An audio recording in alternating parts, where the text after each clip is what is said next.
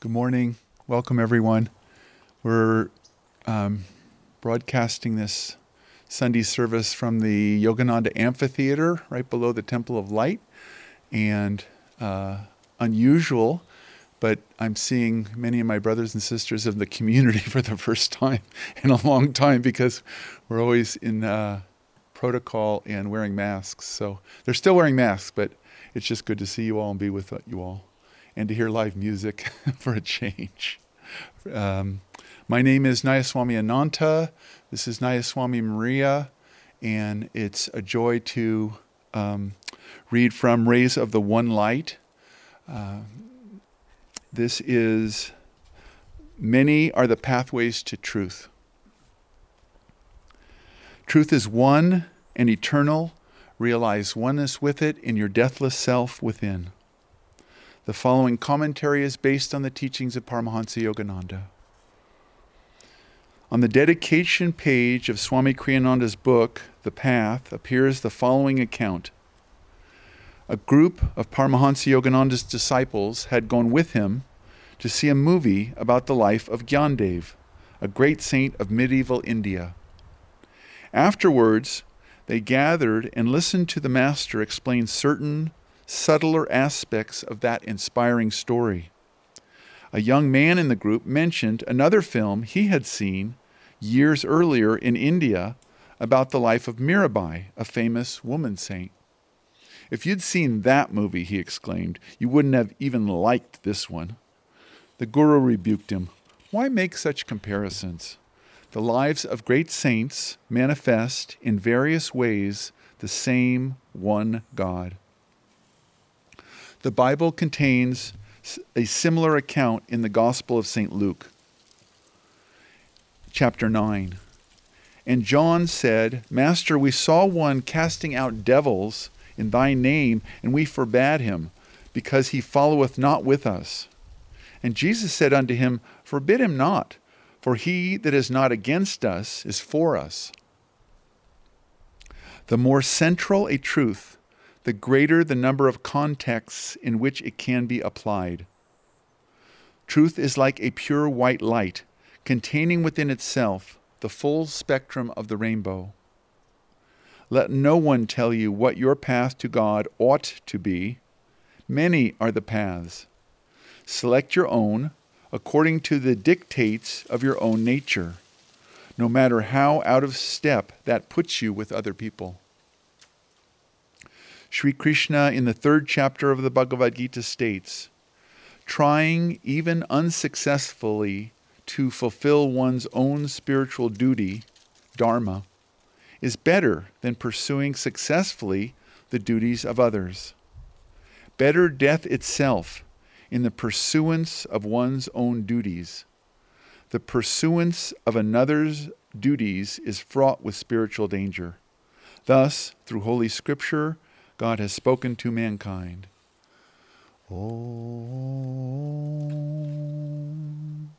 Om, Om.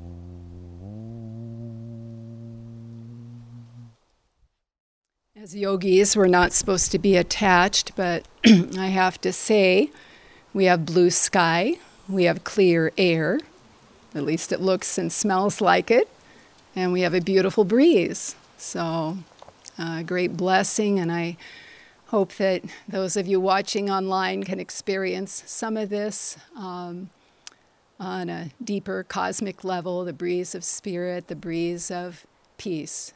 May it be felt. I'd like to read from Whispers from Eternity, and this is entitled, Make Me Anything, a Christian or a Hindu, anything to realize thee.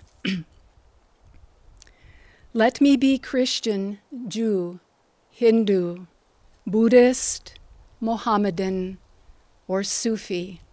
I care not what be my religion, race, creed, or color, if only I can win my way to thee. But let me be none of these, if that identity enmeshes me in an enclosing net of religious or social formalities. Let me travel the royal highway road of realization which leads to thee. If I am traveling on some bypath of religion, lead me on to the one common highway of realization which leads straight to thee. Send me the sunshine of thy wisdom, that it lead me to the morning of my growing powers, and send me the moon of thy mercy to guide me rightly, if ever I am lost in the dark night of sorrow. Our topic today is many are the pathways to truth. And yesterday we celebrated Lahiri Mahashai's Mahasamadhi, and on the 30th of the month is the anniversary of his birthday. So this is an auspicious time, right between these 2 points of deep inspiration because of a very deep and profound life lived. For any of you who don't know of Lahiri Mahashai, I encourage you to read from Autobiography of a Yogi, the chapter, The Christ-like Life of Lahiri Mahashai. Yogananda wrote beautiful words there and great inspiration and truth. And because his was a life that really sought to see and express the unity of all paths, I wanted to just speak a little bit about him. Lahiri Mahashai, Yogananda's guru's guru, so his Param Guru. He was born into the high Brahmin caste, and although this has been reduced largely to determination by birth in times of lesser awareness and realization, for Lahiri we can truly say that this caste exemplified self-mastery and attunement to the infinite. And thus, he was a member in his physical life as Lahiri Mahashai of the Brahmin caste. Lahiri came to Babaji, Mahavatar Babaji, also spoken of in Autobiography of a Yogi and part of our lineage, at the age of 33, and was initiated into the ages-old science of Kriya Yoga. And this was a very pivotal point. We owe a great debt, a priceless gift Lahiri has given you and me because of his request to Babaji that all sincere seekers be able to receive initiation into this technique. And Babaji said, God has spoken through you, be it so. So even though Lahiri Mahashai lived a very, really secret life in a lot of ways, this was a turning point to reach out beyond the particulars of any one path, of any one way to God. And it was this universal mission that really characterized, you might say, the whole of Lahiri's life, because he used his this gift of Kriya, really, and the gift of realization to break down the barriers, as Yogananda said, of the rigid caste system, and to reach out to everyone, whoever they were, whatever they did, however they lived, if they sincerely wanted to grow spiritually and grow in truth. Lahiri said, divine union is possible through self-effort and no longer need be tied nor limited to theological beliefs or a cosmic dictator. And then Yogananda, in his words, in conjunction with this passage, he said, through the sacred key of Kriya, persons who would have never believed in the divinity of any man can now realize for themselves that divine reality within. So a very, very significant and powerful turning point.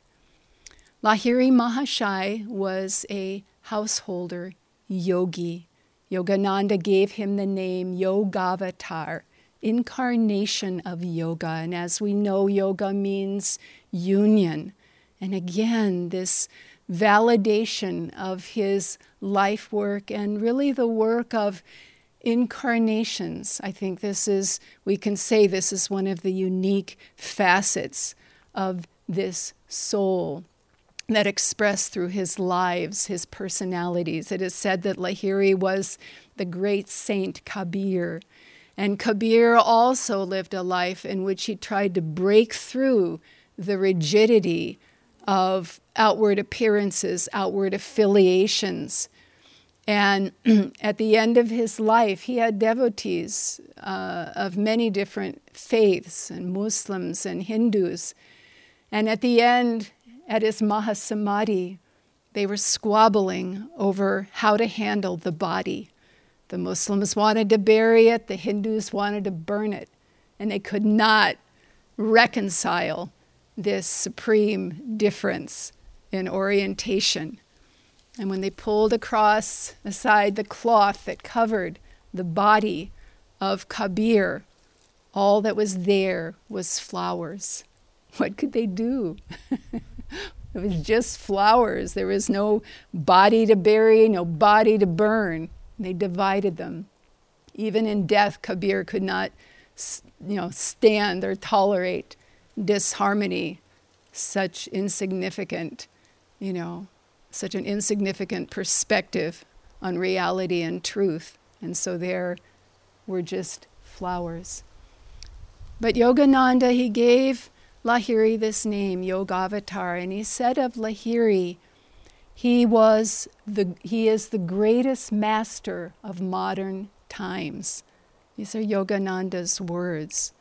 So there's something really, it's nice that this birthday and Mahasamadhi are so close together and days in between, because we can really savor what that life was about and try to tune into that life. There's a beautiful chant, very well known in India, Eka Sadhana Hari Bhaja Hari. There is only one path to sing the name of God. Beautiful, a beautiful truth. And yet, even in this, people can twist it and say the only way to God is to sing his name and no other. That's the problem. That's what material consciousness does. It makes everything small. It creates a boundary around everything. And people are either on the inside or the outside of that dividing line. And the whole of his life was really to break that open. Don't worry about what you are or how you're doing it. Worry about what you are and who you are inside yourself. As a householder, he lived a very simple life. He was very thrifty. Yogananda says, entirely unostentatious, accessible to all.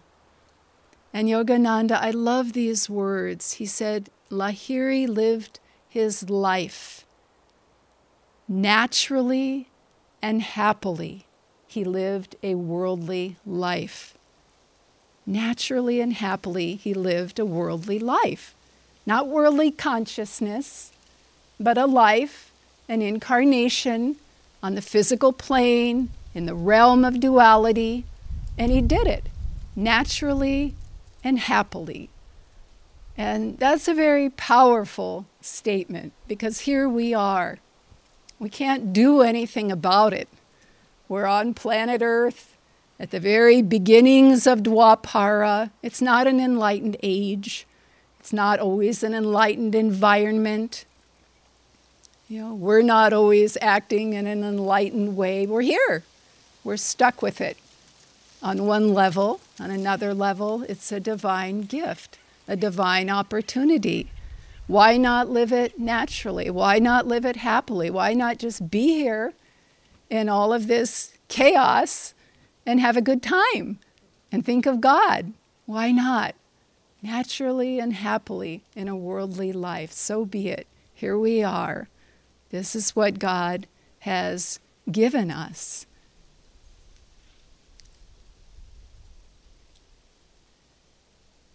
Yogananda said of Lahiri that after he returned from the initiation with Babaji, he lived in his home very simply. He said once he retired from work, he didn't even leave his house. He barely even left the room, the little parlor where he lived, to go to other parts of the house. He just sat there in divine bliss. And from all over India, students came, disciples came, attracted, drawn, led to this home in Varanasi, where Lahiri Mahashaya lived with his family, his wife, his children. And there they came, and there he shared. And into that environment, as they were drawn, they received. Everyone knew the spiritual stature of Lahiri. They could feel it. They felt uplifted. Yogananda said physiologically, he exhibited breathlessness, sleeplessness. In meditation, his eyes did not move. His lids were unblinking, perfectly still. And this just went on day after day, day after day, because all of his life up to this point, naturally and happily, in the life God had given him. And finally that bliss just spilled over, and that bliss changed lives and attracted those souls who could benefit. A renaissance was taking place, Yogananda said, kind of a secret renaissance. There wasn't an internet, there weren't posters, but the people who needed to know found out and came there and were there. And into this reality we enter when we are initiated into Kriya, when we go deep into meditation. A part of this consciousness is received within us. And I want to read Yogananda's words because I think it helps us to imagine this consciousness. When we talk about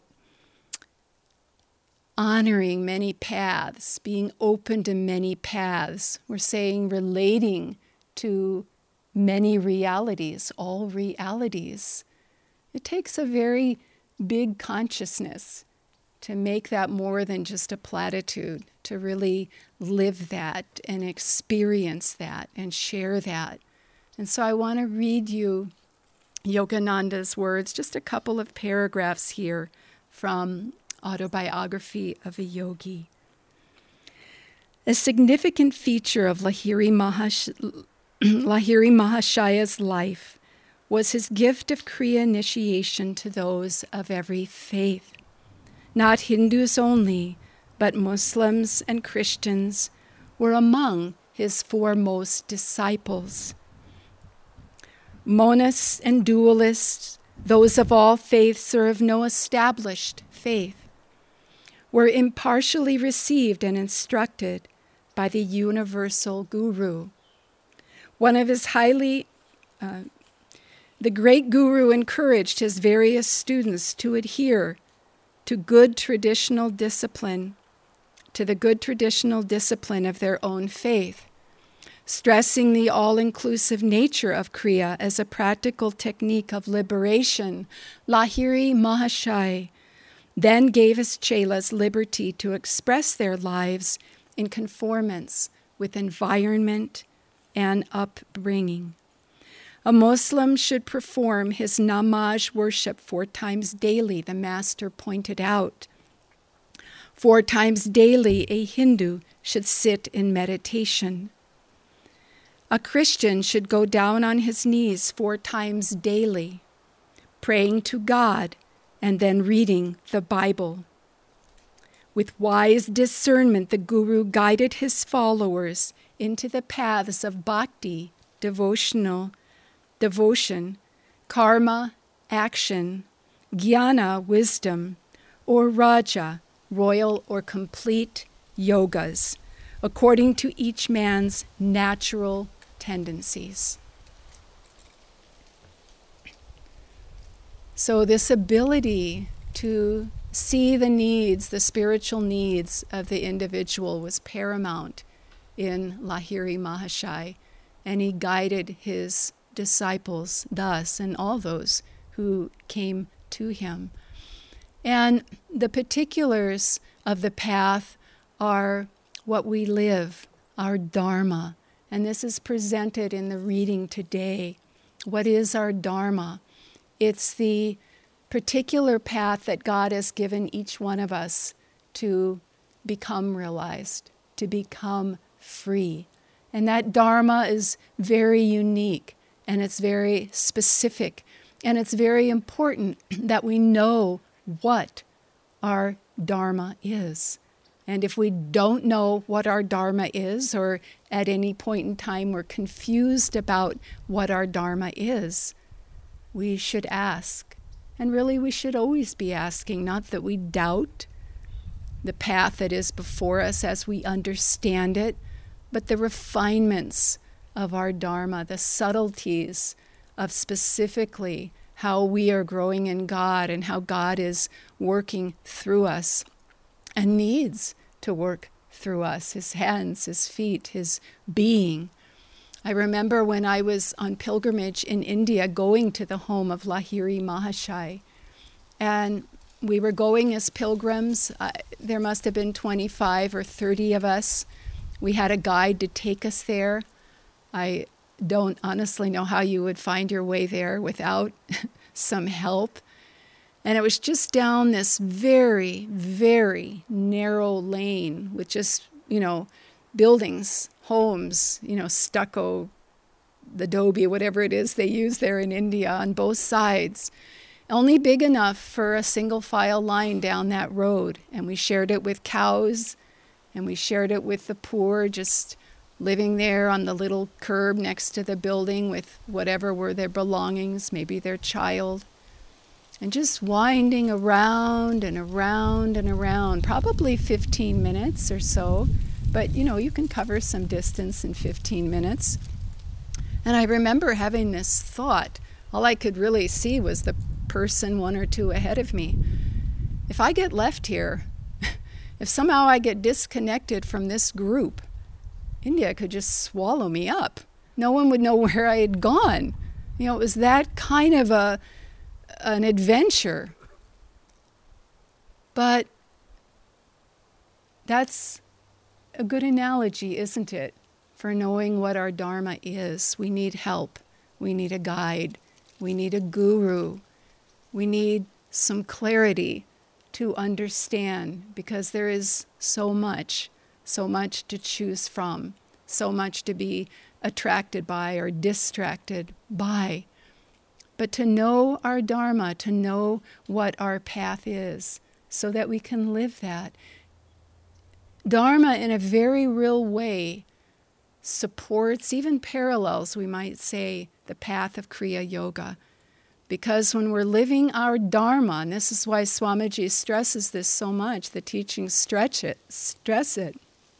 More important to die doing your Dharma than someone else's. Because when you're living your Dharma, just like in Kriya, the molecules in your being align themselves in a north-south polarity, and that channel is focused. And the energy rises when we're living our Dharma. When we're trying to do something else, wandering over here, going over there, around and around and around, there's a friction. And we experience that friction. We experience that disharmony because things aren't right. Things aren't in alignment. That's how we know. Your Dharma isn't necessarily easy when you find it. And why would it be? If we're here for liberation, if we're here to grow spiritually, well, there's some work that needs to be done, right? There's some growth that needs to be happen. So even though you know your Dharma, there's certainly going to be rough spots, but there's going to be that alignment, just like there is in the practice of Kriya. And it's so important to know what that path, many dharmas, many paths, this is another level of the teaching this morning. And we need to know what our own is and do it dynamically. There's many great things to do in the world, and if it's your Dharma to be in the trenches and go after some cause in the greater world, by all means do it. You'll have to do it. It'll chase you around. It'll haunt you. It's yours. But if it's your Dharma to live in community, if it's your Dharma to live in immediate spiritual proximity and environment, then use too that blessing to its fullest and share it with others. Give it to others in your prayer, in your meditations. Make your Dharma, whatever it is, dynamic and have the courage to follow it. In the life of Ram Dass, one of our members who passed away last year, shortly after Ananta and I came back to live at the village, I was driving up Tyler Foote Road, and Ram Dass was hitchhiking. His car had broken down. So I picked him up. I recognized who he was. He lived here at Ananda when I came in the 70s. Sometime after that, he left. He had responsibilities, obligations in the world outside of Ananda village, outside of Ananda altogether. And he went to take care of that. So he had come back, I heard, and I saw him, and I picked him up. And I said, "Welcome, Ram Dass. How has it been for you?" And he just simply said, "I've been to hell and back." I didn't know what to say. I didn't want to open the book any further. I was afraid of what might be there. But that said it all. And yet, what I love is he just so simply said it. Hell and back, and here I am. This is my Dharma. This is my spiritual home. And to have the courage to keep coming back to what is our path, what is our Dharma, even if we get pulled, a little to the side here and there or out in an entirely different way, to just know that this is home. This is home, and have the courage to break apart those conceptions, preconceived conceptions, that thought of, gosh, I left, they're not going to love me, I'm not going back, that kind of thing, or whatever it is. The courage to follow our Dharma, the courage to keep coming home. And in this context, I was thinking how that very chant that I said earlier, Eka Sadhana Hare Bhaja Hari, there's only one path to sing the name of God. And that is true. That is true. There is only one path.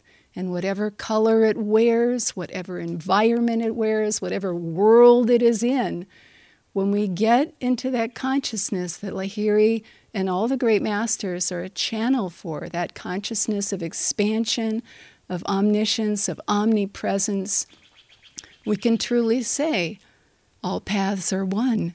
There's only one path, and that's to be in God, to love God, to sing God's name. So God bless you all.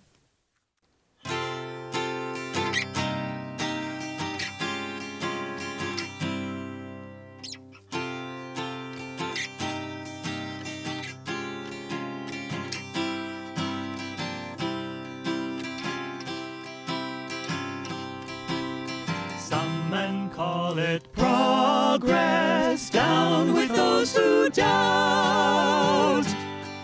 To join the causes others join, and shout when others shout.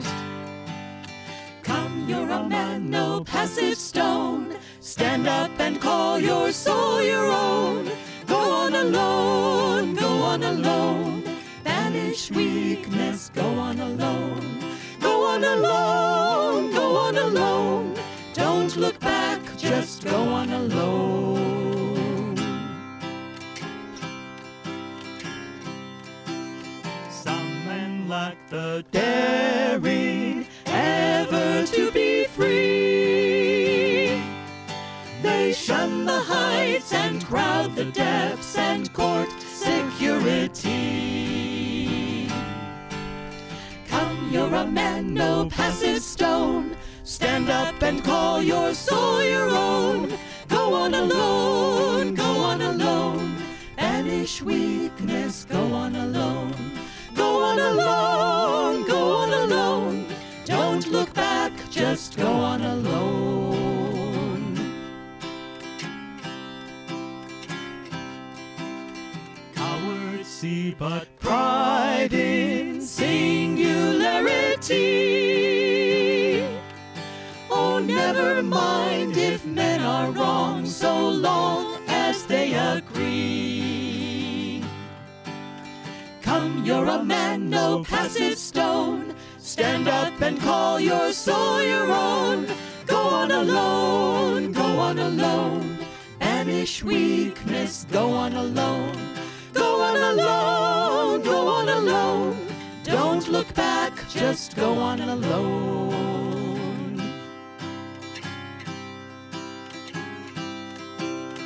Claim the power within you, error to defy. The world may change or disappear, but truth can never die. Come, you're a man, no passive stone. Stand up and call your soul your own. Go on alone, go on alone.